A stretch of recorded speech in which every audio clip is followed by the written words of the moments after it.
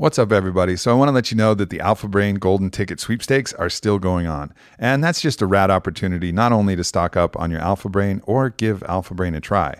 Because if you haven't tried Alpha Brain, it's definitely one of those tools. It's different than any stimulant you've had and gets your brain firing in an absolutely different way. And that's what our clinical research has shown. And that's what everybody who's tried it. You know, we've sold over 1 million bottles of Alpha Brain and the results are in. It works. It's awesome. So this is a great opportunity, though, because if you get the Golden Ticket sweepstakes, everybody is a winner. And there's a bunch of cool shit that we're giving away, from kettlebell sets to different other products, to discounts.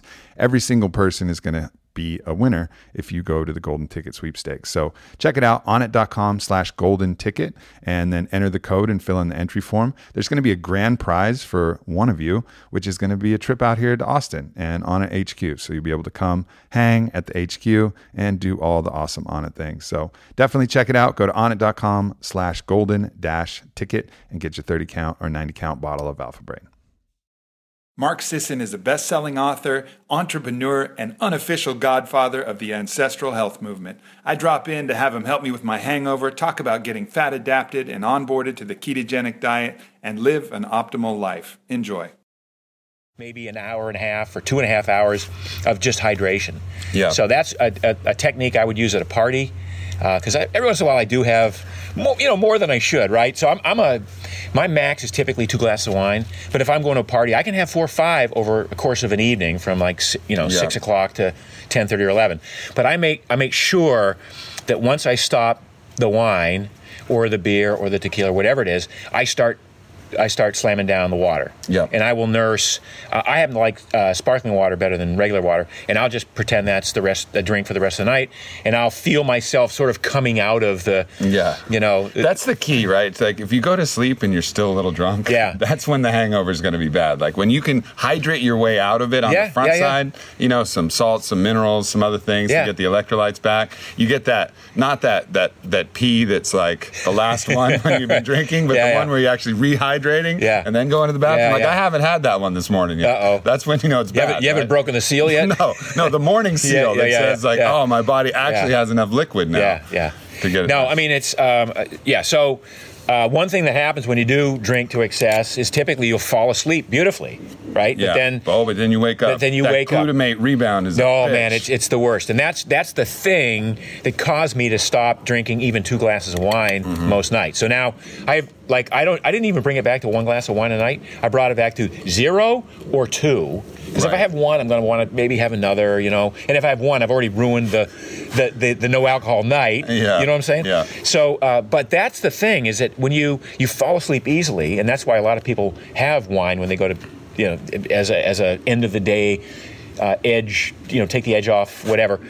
But then you wake up at 2, 3, 4 o'clock in the morning, and you're awake for a while, because in Chinese medicine they say that's when the liver is doing the processing of the alcohol finally. And you can't go back to sleep, and then you do go back to sleep, and then by the time you wake up, you're out of a sleep cycle. Yep. And now it's like, where am I? And it's this whole shit show. So it's the hydration is key.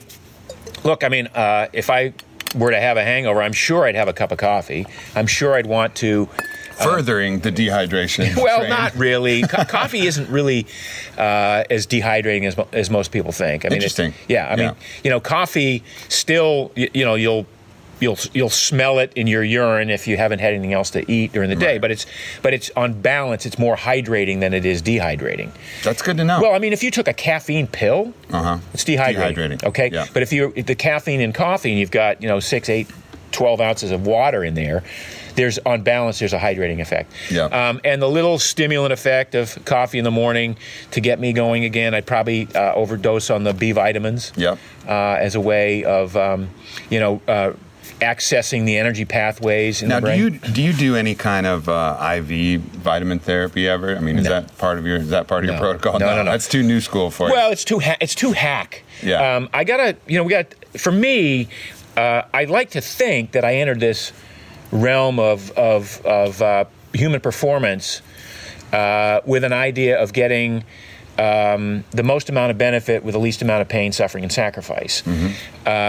But my goal was always to do it naturally and to do it in a way that the body adapts responds, seeks homeostasis, versus plugging something in and trying to get the shortest shortcut possible. So you're going with the multi-million-year evolutionary plan rather than the last 10 years. So far, that's worked for me, and in the research, it's worked for a lot of people. But and we'll talk about this later on today. But like when we start talking about ketones and ketosis, and you take ketones to get into ketosis, it's like it's circumventing the whole process that was the original reason that you got into ketosis. Sure. So when we start talking about, and by the way, I'm not anti-IVs. If you're an athlete and you got to perform that day, and IVs are legal, and you can take in some saline and some glucose and maybe some B vitamins, some B12 or something like that.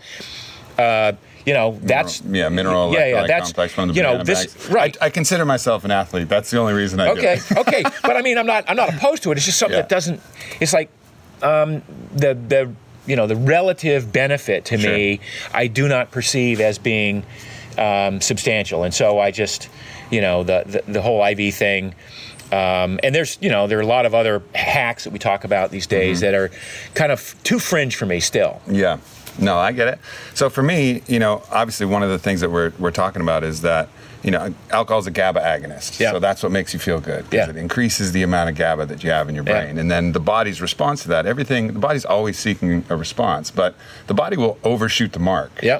So when you have too much sugar, it'll overshoot the mark. It'll overshoot with insulin, and then you'll have the drop, and then you'll want more sugar, and then you start playing that. It's the same with alcohol. You get way too much GABA, the body's like, we have way too much GABA in the system. We got to sober up. Yeah. Releases the excitatory neurotransmitter glutamate, and that's what gets you that kind of anxious, wired, can't sleep vibe. So ways to rebalance that out are things that stimulate GABA, but that's a tricky one to do. Like L-theanine is probably one of the better mechanisms that I've found. So for me, it's green tea versus the coffee. Yeah, that definitely helps. And then the other thing that's interesting that I found is that molybdenum is a key mineral for the body to produce the compound that breaks down acetaldehyde, which is another one of the toxic components of alcohol. So molybdenum's found in beans and hummus and legumes. So that craving for that bean bean burrito or that bean taco. Right. Yeah. And a lot of people don't have that enzyme to do that conversion, and therefore they're much more at the effect of alcohol than others. Yeah.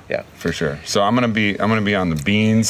So beans green tea, L-theanine, and that's one of those things where, because I'm in the supplement industry, I just supplement with L-theanine. You can get some significant doses of L-theanine. It's very, very safe and natural, and short term. Yeah. A short term bump. Yeah, that's a good move. Yeah. All right, I'm going to jump right into ketones because that's something that's really interesting to me. So a lot of people think they're on a keto diet, but they're not anywhere close to ketosis. It's just a very low carb diet, which is actually pretty good, and almost generally what I do, because actually making that switch all the way into ketosis, that takes some considerable willpower and then considerable stick-to-itiveness to actually make it through that other side. So, and you're coming out with a book in October, and it sounds like you're recommending people go all the way through, where they switch over for the fuel source from glycogen to actual ketones. Yes. That's accurate. But I mean, and I think you hit upon something pretty important, which is some people think they're in ketosis because they've dropped their carbs from 450 a day down to 110 or something. I'm so keto right now, bro. Yeah. I think I'm pissing purple, and people say my breath isn't that great. That may be oral hygiene, who knows? But in the book, because there's a lot of people who are proponents of keto would say, got to go all in, man, whole hog. You got to drop it down to 0 to 20 grams of carbs for 2 weeks, and that's how you get there.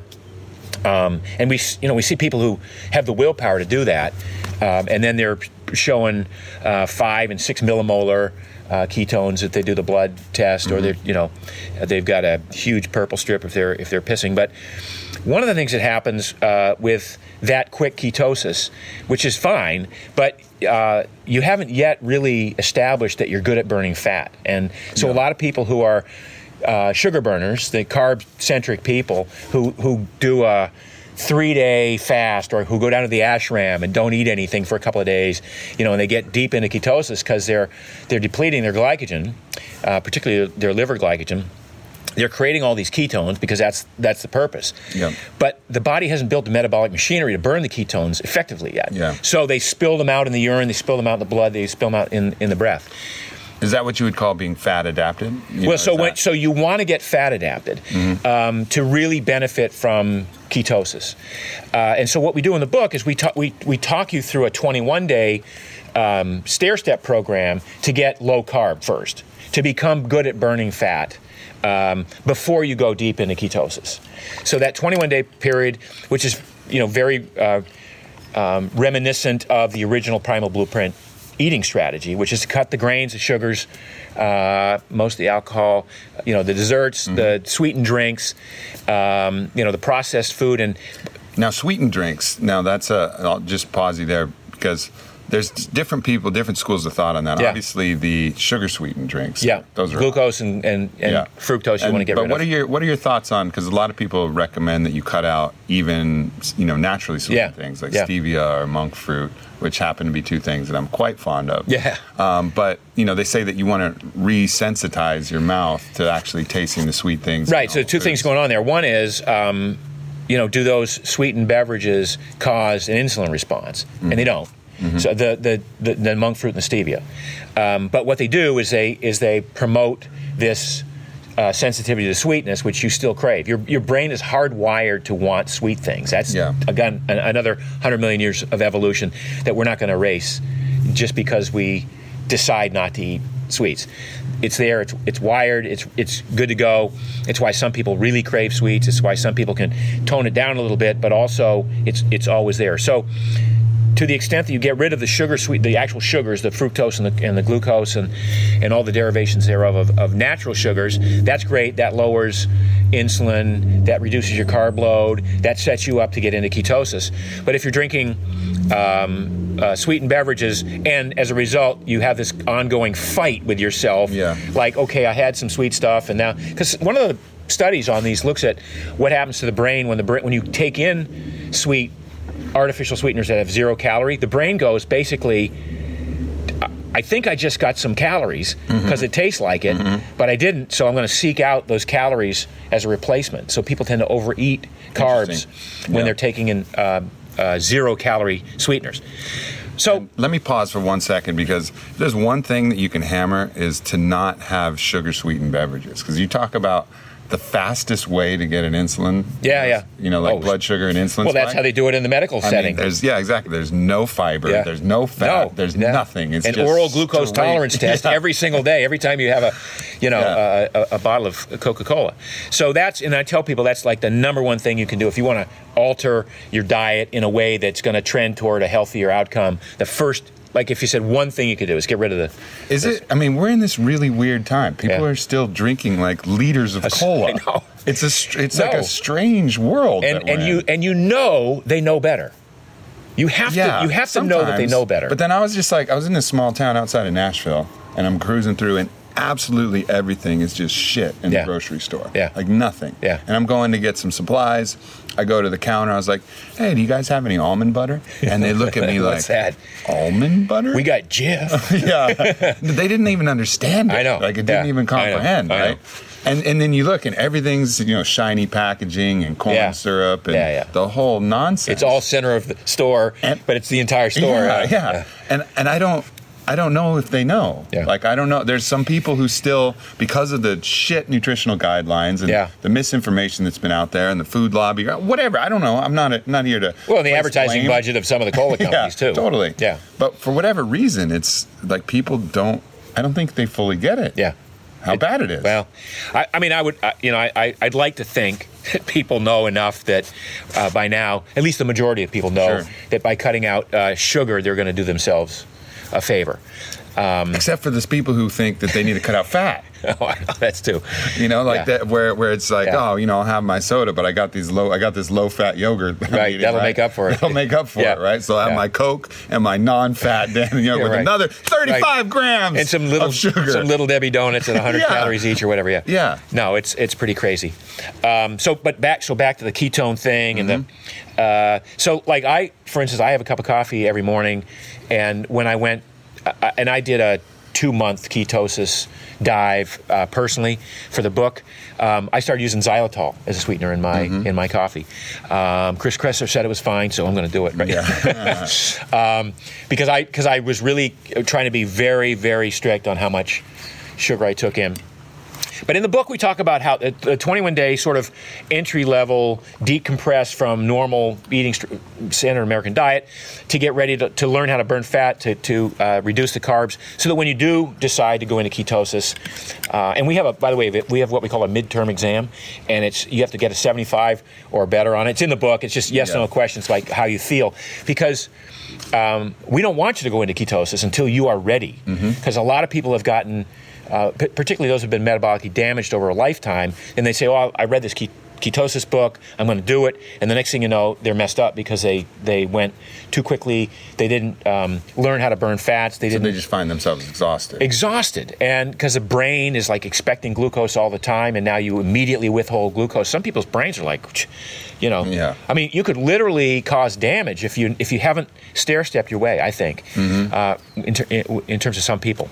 So it's so getting from, say, 100, 120 grams a day of carbs, which is like very normal diet for most people in the low-carb paleo ancestral health movement. Sure. That still means you're getting lots of vegetables, you're eating a big salad, you're eating, again, lots of green leafy vegetables. Vegetables still wind up being the bulk of the amount of food, because this much vegetables probably only has 25, 30 grams of carbs total. Yeah, most of it's insoluble fiber. Most of it's in the form of soluble fiber, insoluble fiber. You're getting all your micronutrients there.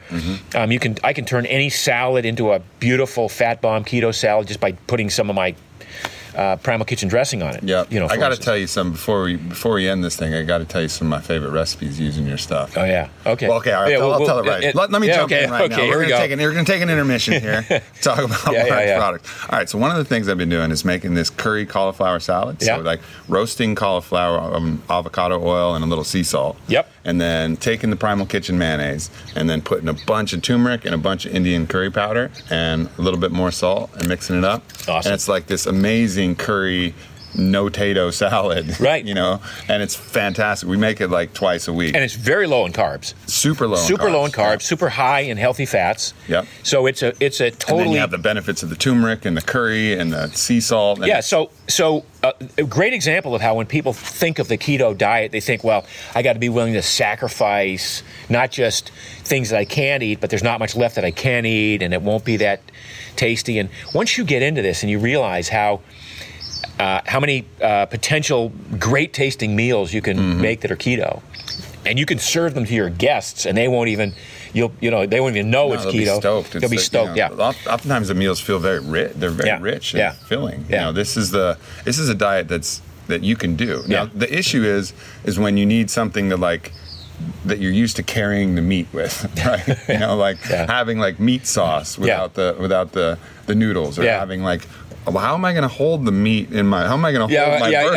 I know. That was the original. By the way, the original idea behind a sandwich was a portable plate. That was why the Earl of Sandwich apparently, he said, I need something that I don't have to have a plate to eat my meat.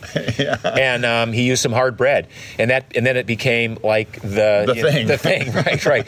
So we're going back to what actually the original concept was, which is just eat your meat off a plate. I said for the longest time, when you people would say, well, wait a minute, I love spaghetti and meatballs. And I'm like, well, what do you like about them? Well, I like the meatballs and the marinara sauce. I go, well, then get rid of the spaghetti and just have a bowl of meatballs and marinara sauce. Be much better off. And then there's kelp noodles, which is one of probably the best solutions. And zucchini spirals, which you can use as well. Absolutely. I mean, we serve a zucchini spiral, and there's those great machines, and you can just do awesome stuff. People like it better than pasta. Yep. So there aren't those excuses anymore. I think, plus the fact that now we've been in this experience for 10 years.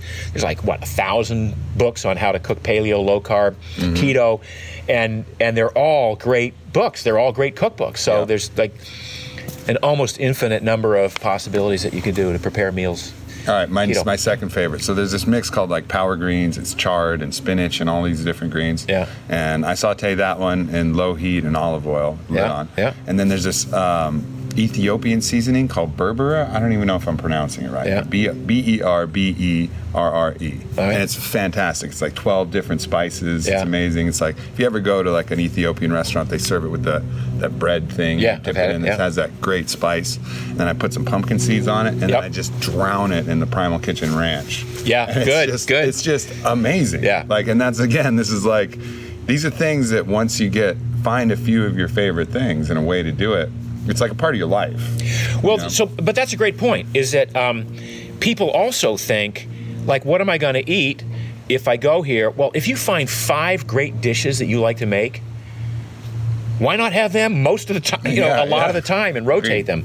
I mean, I would rather, there's so many dishes that, not so many, but there are a couple of dishes that I love that I would rather have often than be, experimenting with new stuff. I mean, I'm happy to experiment, but I don't feel like I need to have something different at every meal. Yeah. And another thing I think people need to just let go of is they'll try to make like keto pancakes. Oh, Jesus. I'm like, stop. Yeah, like, stop with your keto cheddar biscuits. Stop with your keto pancake. Like, it's just not going to work. No, it doesn't fit. It's not going to work. No. It's going to be ultimately inherently unsatisfying. Yeah. And almost make you more pissed off with the diet. No, it's almost like vegetarians wanting to make a tofu turkey. It's like, if you like tofu, have tofu. Don't make it taste and look like turkey that you're not going to eat anyway. It's weird. So it's funny how people do that. So for you personally, how much of the time are you actually in ketosis, and how much of the time are you just very low carb? So I'm always low carb. Yeah. And one of the things that I realized in writing this book is that when you get really good at being in ketosis and your body adapts through a number of different modalities, one of which is to upregulate the enzyme systems that are involved in burning fat. One of those is to let's pause right now, and I'll go turn off my pool. So how much of the time are you actually in ketosis or just very low carb? I'm pretty much always low carb, just by choice, and it's comfortable for me to be below 150 grams a day almost all the time. If I have a big high carb day, it's 200 or 175 or something, right? Yeah. And do you time that after like more of an endurance workout or something? No, but you know what I do is if I find myself having gone there, I'll plan a more glycolytic workout for the next morning. Because I can deplete those reserves that I just built up pretty quickly in one workout and then be right back into low carb or ketosis. Yeah, that's what I convinced myself yesterday when I went and stopped with my fiance and grabbed a Fona. Have you ever had a Fona? No. I'm generally like pretty good on my diet. Yesterday I just let it all go to hell. There was sugar, there was alcohol. But we were going to an ecstatic dance, which is like basically 2 hours of dancing as expressively as you possibly can. So it's a great workout. And I was like, well, if I'm going to have a Fona, which is these steamed donuts that are delicious. They have these blueberry Earl Grey ones that are like insanely good. Sounds great. Yeah, it's really good. So we had that before, but I'm so not used to sugar now. Like I used to be able to eat a donut. Like I see people eat donuts and they just carry on with their life. I know. Like carry on. Yeah, you got to take a nap, right? Oh man, it was brutal. We're in the store and I'm just kind of like, I feel awful. Yeah. Like I don't understand. I mean, eventually halfway through my dance, I was like, okay. Yeah. Now I'm back to. You burned off. I burned it off. But the tolerance for that just goes way away when you start pulling the sugar. So that's good news, bad news, right? I mean, the good news is you clean up your act. Your insulin sensitivity has modulated and evened out. The bad news is if you do fall off the rails, it's very noticeable. Yeah. And so that keeps a lot of people. That keeps me honest. I mean, I sort of know where the what I can get away with and what I can't, and so I go right up to the edge. By the way, humans tend to go right up to the edge of what they can get away with in every aspect of life. Of course. So some of us can get away with a lot more than others, right?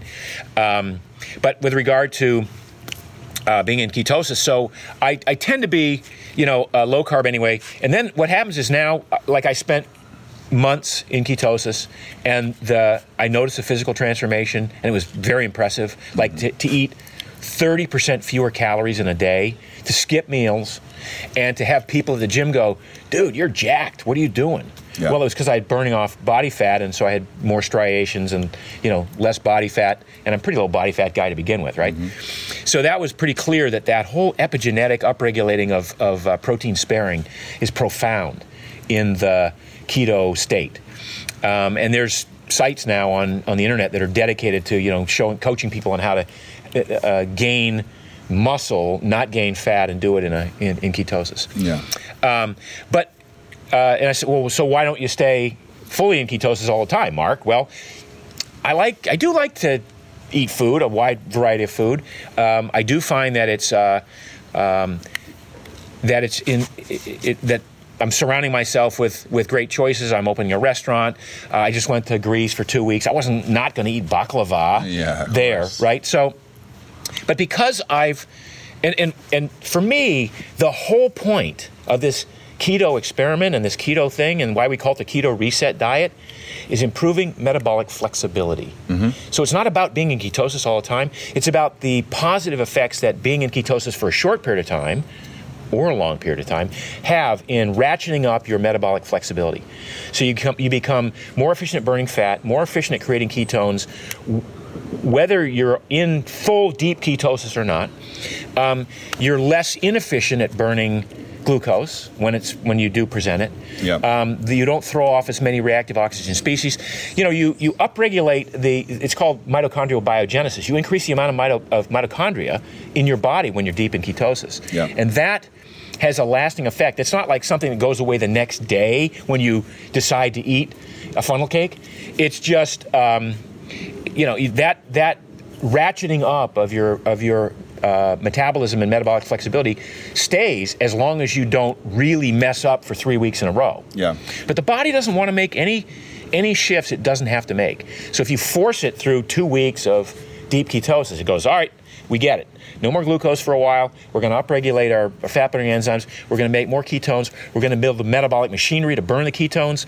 The brain's going to become more adept at using these ketones and seeking them out, less dependent on a regular source of glucose. All that's going to be awesome. And so all these gene signaling events take place because over time, the body responds. The short-term mechanism is hormonal. Mm-hmm. The hormones go up and down. They kind of keep you in homeostasis. But over time, then the gene signaling gets like, all right, the hormonal response isn't enough to keep us in this state all the time. We need to make some long-range plans, some adaptations. Yeah. And so that's to ascribe, some sort of thought process to the genetic, to evolution. That's what's going on. And so to the extent that you can use ketosis as a tool in your arsenal to improve your metabolic flexibility, why would you not want to do that? The first time I heard of ketosis was probably 10 years ago when I was really good friends with Bode Miller, the Olympic skier, world champion. And he would do pretty much exactly what you're talking about, a keto reset, like before keto was trendy. Yeah. And he would do that, once or twice a year, before the season. And he felt like, the way he described it, he's like, everything just tightens up. Like everything gets really efficient, everything tightens up. And then he would go, and he was doing the test strips and everything, like really early on in that. But he's also one of the biggest freaks of nature I've ever seen. I mean, talk about someone who could push the envelope on all aspects, like training and skiing, and partying and whatever. And I think part of it is because his machinery was so well adapted to a variety of different conditions. You could take 100 athletes who are amazing physical specimens, train hard, do all the work, and now the difference between a gold and a silver is 0.02 of a second. Mm-hmm. Where are you going to get the gains? Well, you're going to get them on little things like diet. You're going to get them in little things like the ability to dig a little bit deeper because of the mental training that you did, or just the fortitude that you were born with. Yep. Steve Prefontaine was one of the best runners the country ever produced. He was a great physical specimen, but there were like 15 people in the world who were better pure runners than he was. But he's like, every starting line, he's like, you may be better trained than me, and you may have a higher VO2 max, but I'm willing to die in this race. Yeah. Are you willing to die? Are you willing to die? Because I'm going to take you to that point. And it was great, Yeah. Then he did die at the age of 25, flip his car, which is a tragedy. But he had that, that thing, and I think Bode probably had that Same thing, no too. doubt. I mean, I watched him push himself so much harder than I've ever seen anybody push himself. Yeah. So, like literally the point where he's running weighted hill sprints, where he's crawling in the on sand, his hands and knees just at the end, like push that limit that far. Yeah. And that's insane in a sauna. You don't go in a sauna with Bodie. You know, like know that you're going to leave before him, unless he's just doing it socially. I had friends who, in the early days of Ironman, would put their stationary bike in a sauna and ride for 2 hours in the sauna just to train for the heat of Hawaii. But the idea of using keto as again, as a tool in your arsenal to improve your metabolic flexibility, to reset your metabolism over time. And I want to dispel one other kind of notion that's been circulating a lot, which is people talk about a metabolic advantage and the fact that somehow we want to develop a high metabolism to burn off a lot of calories. That's sort of antithetical to longevity and even to health. If you can become more efficient in how you use calories and get by on and maintain muscle mass and maintain energy and never get sick, and most importantly, never get hungry on fewer calories, you're going to be better off in the long run. Yeah. And yet people, like, I know a lot of people like this who go, what's the most amount of food I can eat and not gain weight? Yeah. You know, I want to be a glutton. How can I eat and fill my pie hole and not gain any weight or stop gaining weight? And it extends to athletes, and particularly endurance athletes. So I have people that I've met, it's like, they tell me they run marathons. I used to run marathons. So why do you run marathons? Kind of grueling, because I like to eat. I know you know those people, right? Of course. It's like, why are you on the treadmill 45 minutes a day? I mean, we'll have them at the gym, like, work just getting ready for that queso. Yeah, I love to eat. All right. I mean, I got a friend at the gym right now. He was an ex-NFL football player. He's 240 pounds, grinds it out on the bike every single day. He holds a record for the most calories burned on the bike at the gym every day, and he hasn't lost any weight. I go, dude, he says, I just like to eat, and that's why I'm doing it. I don't want to gain any more weight. Yeah. I'm, 240, 250, whatever I am now. I don't want to gain any more. And that's just wrong. Just to put yourself through that amount of grueling thing because you want to maybe have a couple more bites of something you shouldn't have in the first place. Right. So it's like, who's running the ship at that point, right? Exactly. Yeah. Like just for that mouth pleasure? For 3 minutes of gustatory pleasure. Yeah. It's just bizarre when you deconstruct it, when you break it down like that. There's also that myth too, though, that people, that went around, like, where you want to eat little bits all times throughout the day. Oh my God, grazing, because humans are grazers. Right, right. This, and then, really the intelligent, community has come back and said, no. Really, you want to compress your feeding window. The less you eat. I mean, and Devaney's, who's always been on the cutting edge of all this stuff, and he's not even a big fan of keto for himself, but he says, I skip meals at a time, not just one meal, but several meals at a time, because I believe in fasting, and I believe that we're the DNA, the genes expect us to not be eating with frequency. In fact, they expect the exact opposite, that we're eating with infrequency, and that it's stochastic and it's fractal on how we eat. And so, my own adoption of that style is I don't eat until 1 o'clock in the afternoon, and my last meal is at 7 o'clock at night. I have a compressed eating window. So that's pretty compressed too, because that's only about 7 hours. Yeah. Yeah, that's. I mean, I don't even consider compressed. I'm like, I apologize. I'm not even calling that. I don't even call that intermittent fasting. I just call that, like, to me, I'd have to skip, a day of eating to call it true intermittent fasting. But most people would. I mean, usually if you compress it to 8 hours or under, it'll qualify. Or if you take, 2 days of very, very, very low, nutrient intake, under 500 calories are kind of a useless measurement, but sometimes the only thing that makes sense. Yeah. And then the other one would be to skip, a full day, full like 36 hours through both nights and whatever. And there's great data on that, especially combined with the ketogenic diet. I was reading the book Tripping Over the Truth, The Metabolic Theory of Cancer. Have you read that? Yeah. I mean, amazing what the research is showing for, rehabilitating, cancerous cells, which is really a metabolic disease, a disease of the mitochondria, which is a case that they really convincingly make in that book. I know Warburg made it, a long time ago. And we're like, whatever. Yeah. Oh, you mean there's one thing about every cancer cell that's the same, and that's that they ferment.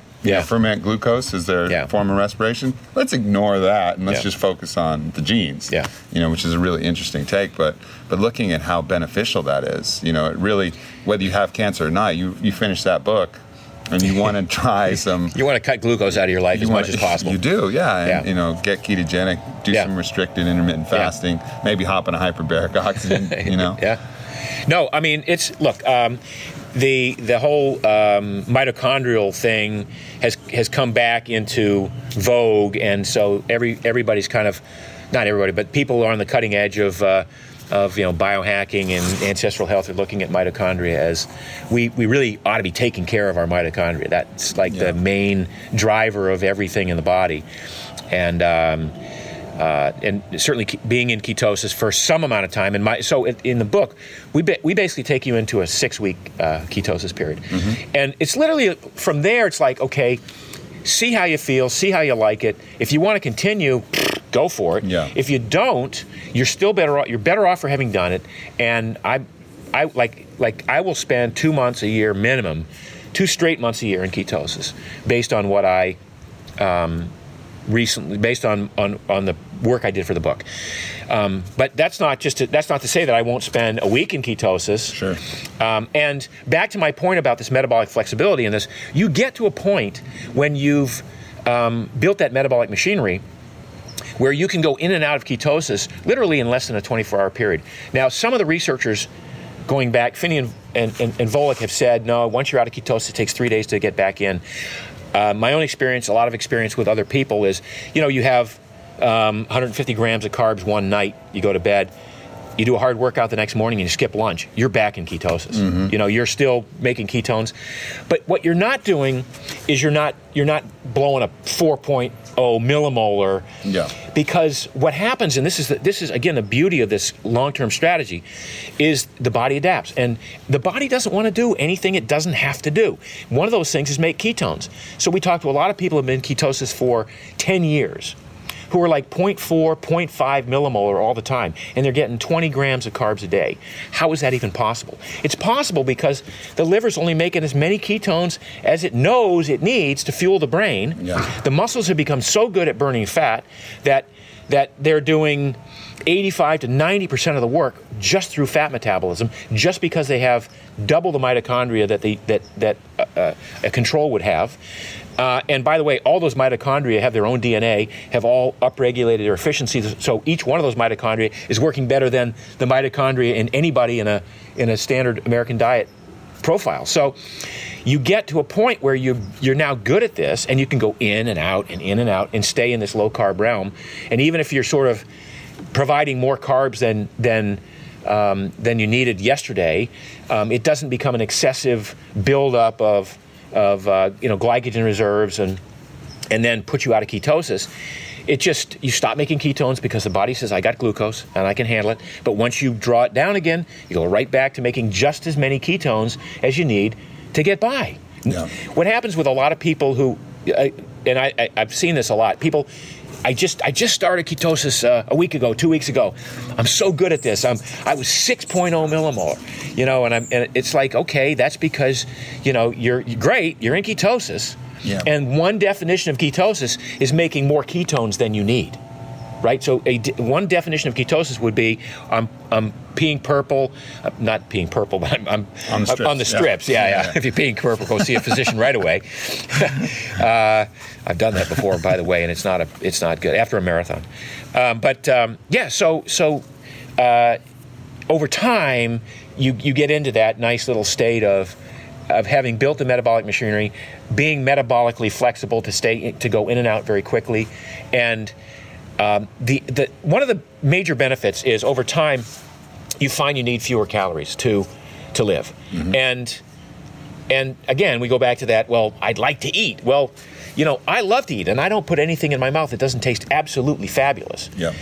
But I also know when I've I don't need to get full. I know when I've had enough for that meal. And I go, so often I'll go to a restaurant and the portions are huge and I'm just not going to finish it. Yeah. And I have that. That's another funny thing that people have. People have this like finish the plate. God forbid you go to Cheesecake Factory. Yeah. Oh my God. Yeah.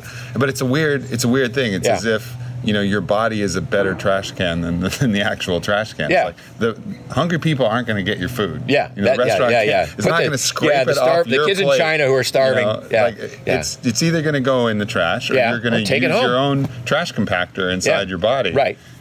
Taking it home is obviously the best option amongst those. But it's an interesting phenomenon that. To this day, I still do that every once in a while. I go, there's only 3 bites left. I'll finish them, and then go, Jesus, I didn't need to do that. And I'm not uncomfortable because I don't go way to the edge of like fullness, like Joey Chestnut kind of stuff, but right. Yeah, I had a saying that I wrote a little blog post about it. To retrain yourself not to do that, not to overeat. I called it "Leave a Bite for the Gods." Well, that's nice. Like in the old days where they would leave an offering of food. Just to break that habit that some people have of like always finishing the plate. But leave one bite and just be like, all right. Yeah. I can do this. I have the willpower not. At least, just to leave one bite. Lick the plate clean. Yeah. I tell people, once you feel like you're starting to get in that zone, ask yourself, am I really hungry for the next bite? Mm-hmm. Am I truly hungry for the next bite? Not am I full, not am I, whatever, but am I truly hungry? And if I'm not hungry for the next bite, knowing full well that right over there is my kitchen with my refrigerator full of potential, or my pantry, or the convenience store down the street, or whatever it is, I'm not going to starve. And so it's a skill that we develop over time. But one of the major effects of a ketogenic diet in the first place is appetite, is a diminution of the appetite, a significant diminution of the appetite. And to the extent that so I wake up in the morning and I got plenty of energy. I do have a cup of coffee. Mm-hmm. I don't put I don't put MCT oil in it or anything like that. I just want the coffee and the taste, and it's a habit for me. I love the taste of coffee. Did you read the report a couple weeks ago that the more coffee you drink, the longer you live? Yeah, I've seen a couple of those. Yeah. So it's less depressed you are. So we got that going for us. Yeah. But anyway, so I have a cup of coffee. But I'll go to the gym at 10 o'clock, 10:30, do a easy workout some days, hard workout other days. Come home, I'm not hungry. I don't feel like eating. In fact, eating's the last thing I feel like doing, even if I've done a leg day. Mm-hmm. It's like wait an hour and a half, 2 hours, and then have lunch at 1 o'clock. It's fine. It's not a huge lunch. It's typically a salad with some protein in it. I'm not that hungry throughout the rest of the day. It's a beautiful thing to not have hunger dictate how you move from one appointment to the other throughout the day, or to finish breakfast and go, what's for lunch, and finish lunch and go, what's for dinner, like so many people do.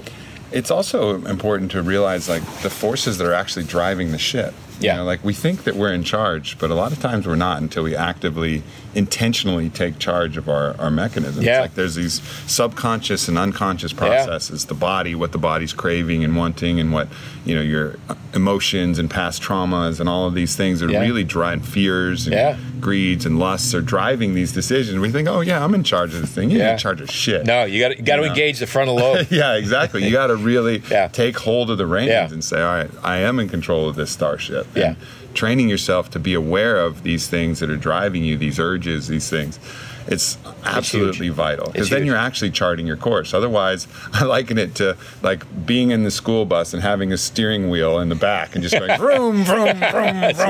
Right. Like you're not driving the bus. No. You're just pretending. You're just making sounds with your mouth. That's funny. So that's a key thing, and I think the discipline even of getting into ketosis, along with the benefits, like just do it. Yeah. Like you got to do it and feel it. And I'm not as I'm willing to use some of the shortcuts that'll help round the corners. So for me, dipping into ketosis, I'll use some of the exogenous ketones. Yeah. It feels like it kind of rounds the corners a little bit, smooths into it. So I use the exogenous ketones, but very judiciously. Like I played 2 hours of hard ultimate frisbee yesterday in the sun, and so I do a ketone ester, ketone salt before that event, and I feel that it benefits me. I feel like I'm really good at burning fat, and the ketones give me an edge to top off so that I can do 6 to 10 second sprints, recover partly through the fat metabolism, recycling, ATP recycling, and come back and do it again and do it all day long. And I outlast. I mean, we had 20-somethings show up all the time, and they're like, at the like 10 minutes into the game or 15 minutes in the game, and I'm like, I got this. So I use the ketone supplements for that. My concern, I think, is when you want to build that metabolic machinery. Mm-hmm. You want to get the point where your body wants to use ketones, wants to make ketones, because part of the issue here is you want the liver to go, okay, we're going to take some fat, we're going to allocate that to production of ketones, which will offset the need for glucose, and then we're going to take some of the other fat and intramuscular fat and use that as direct fuel for the muscles. So you're building this metabolic machinery that is able to do that. If you start to introduce exogenous ketones, you inject something into a feedback loop that says, hey, we got enough ketones, we don't need to make any more. Sure. So that's the only danger I would have concern I have of starting your first foray into ketosis with, look, I'm pissing yellow. I got purple strips up the wazoo, and I got 4.0 millimolar. And also, exogenous ketones, if you aren't careful, they are great at helping you shit your pants. Oh, that is the specialty of exogenous ketones. Oh man, is the shit your pants. No, it is. I think I got a fart. Oh no! Never trust the exogenous ketone fart. That's right. That would be a T-shirt almost, right? So I wound up. We make a collagen supplement, and so I wind up buffering all my ketone supplements with the collagen. Now I'm getting a dual purpose thing. I'm getting. I like before an event. I like to give myself some of the raw material that my Achilles are going to need to repair themselves when the event's going on and afterwards.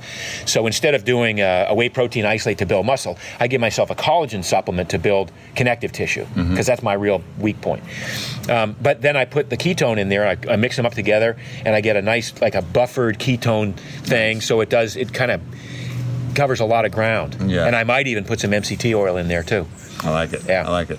Let's back out for a little bit, because you've been one of the kind of pioneers leading this charge for ancestral living. And while there's this offshoot of people who are waking up to that kind of idea, getting back to the roots of what human nature is, there's also, more pressure to live in an even different way than we ever have. I mean, looking at the millennials and looking at even, people younger, I mean, it's so far, and almost getting farther. Scary. So what do you, when you look at that, I mean, what do you see? Do you see it'll get so bad that people will be forced back into this? Or I do.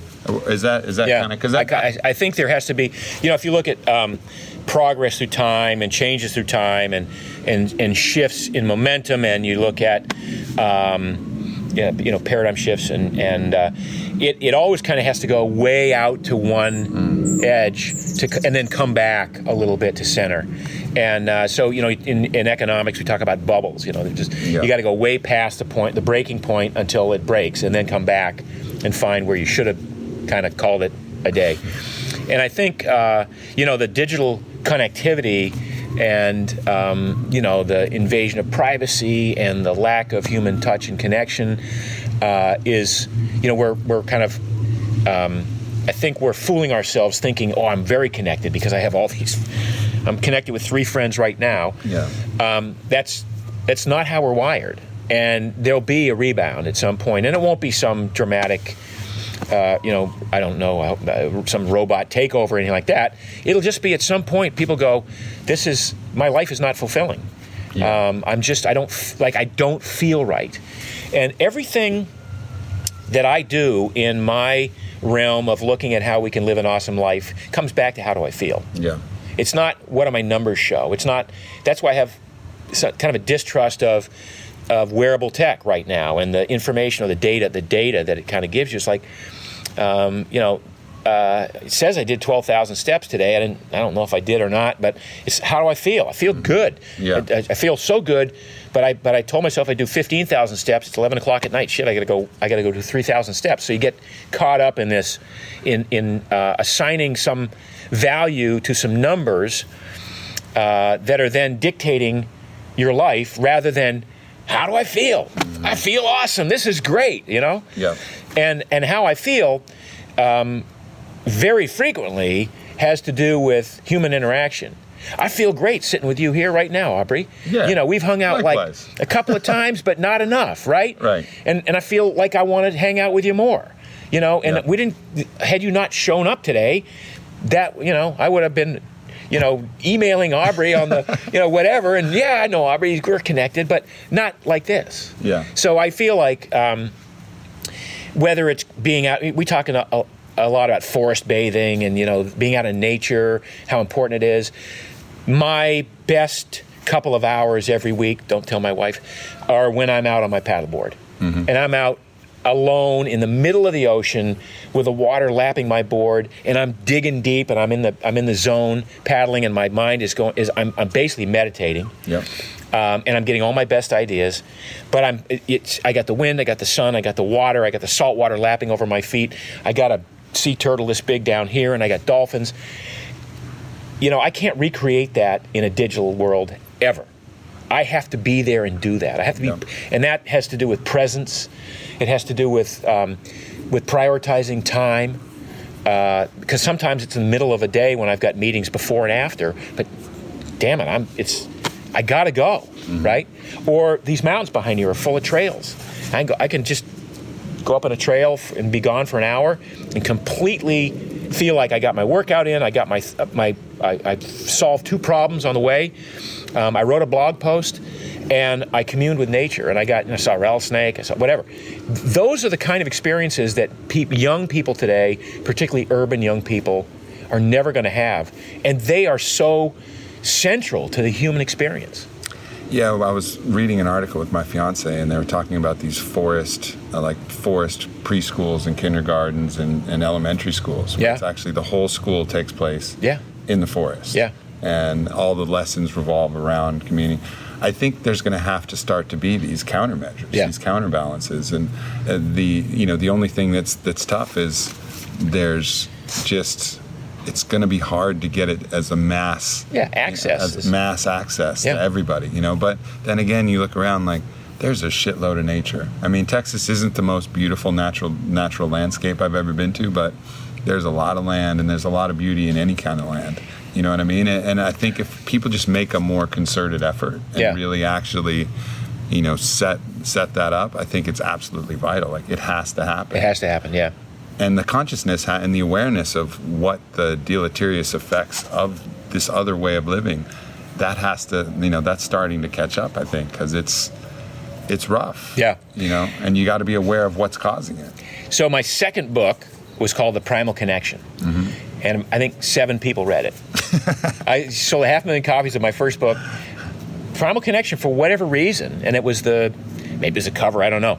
But those people, and, tens of thousands of people have read it, but people say it's my best book ever because it talks about everything other than diet and exercise. It talks about exposure to dirt and training your immune system to be more efficient because you're just playing in the dirt and you're in the microbes, and spending time in nature and surrounding yourself with key people who you love and who will nurture you and you can nurture. And it talks about the Dunbar number and all of the interconnectivity that we have and how important all of this is to our psyche and how important our psyche is to our stress reduction. And we can talk about hacks, biohacks, and dietary manipulation all day long, but ultimately it's how you enjoy life that's really counts. Because if you're, sometimes I see somebody who's like seriously overweight and they are so dialed into their life and they so love their life. It's like, I'm not going to make any changes to you, pal. Sure. Winning. You're winning. Exactly. Yeah. Well, that's a good way to end. Whatever it is, just find your win, right? Yeah, exactly. Like, these are all just different ways and different tools and different techniques, and some are really congruent with the way the human body is designed to win. What we're designed to do, where we're designed to be, and just having the knowledge, having that awareness, and then finding that. Because, man, this is the best playground we could ever create. For sure. It's so good. Yeah. It's so fucking good. I know. It's so good. No, and every time you get out there, you remind yourself how good it is, and then, it's like you didn't do it again for, why didn't I do this yesterday? Yeah, and then you start beating yourself up, it's so good, and I'm not even having fun. I'm like broken. I know. And there's all of these mental processes, and that's the challenge part of it, too. Yeah. That's the aspect of, coming here to strive against something, to have a force of resistance to overcome and feel that progress. But ultimately, we wouldn't design a game a different way, I don't think. So, agreed. Cool. Yeah. All right, man. Yeah. Good chat.